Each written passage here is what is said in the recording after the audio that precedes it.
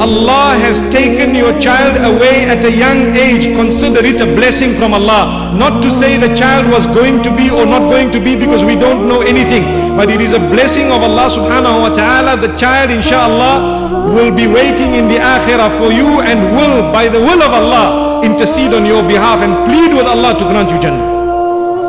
So that is a lesson. Do not become overly depressed when you've lost a child at young age. Look at the positives of it. Do not concentrate on negatives. When we concentrate on negatives, we become depressed. When we become depressed, khasirat dunya wal akhirah. We lose this dunya and we lose the akhirah.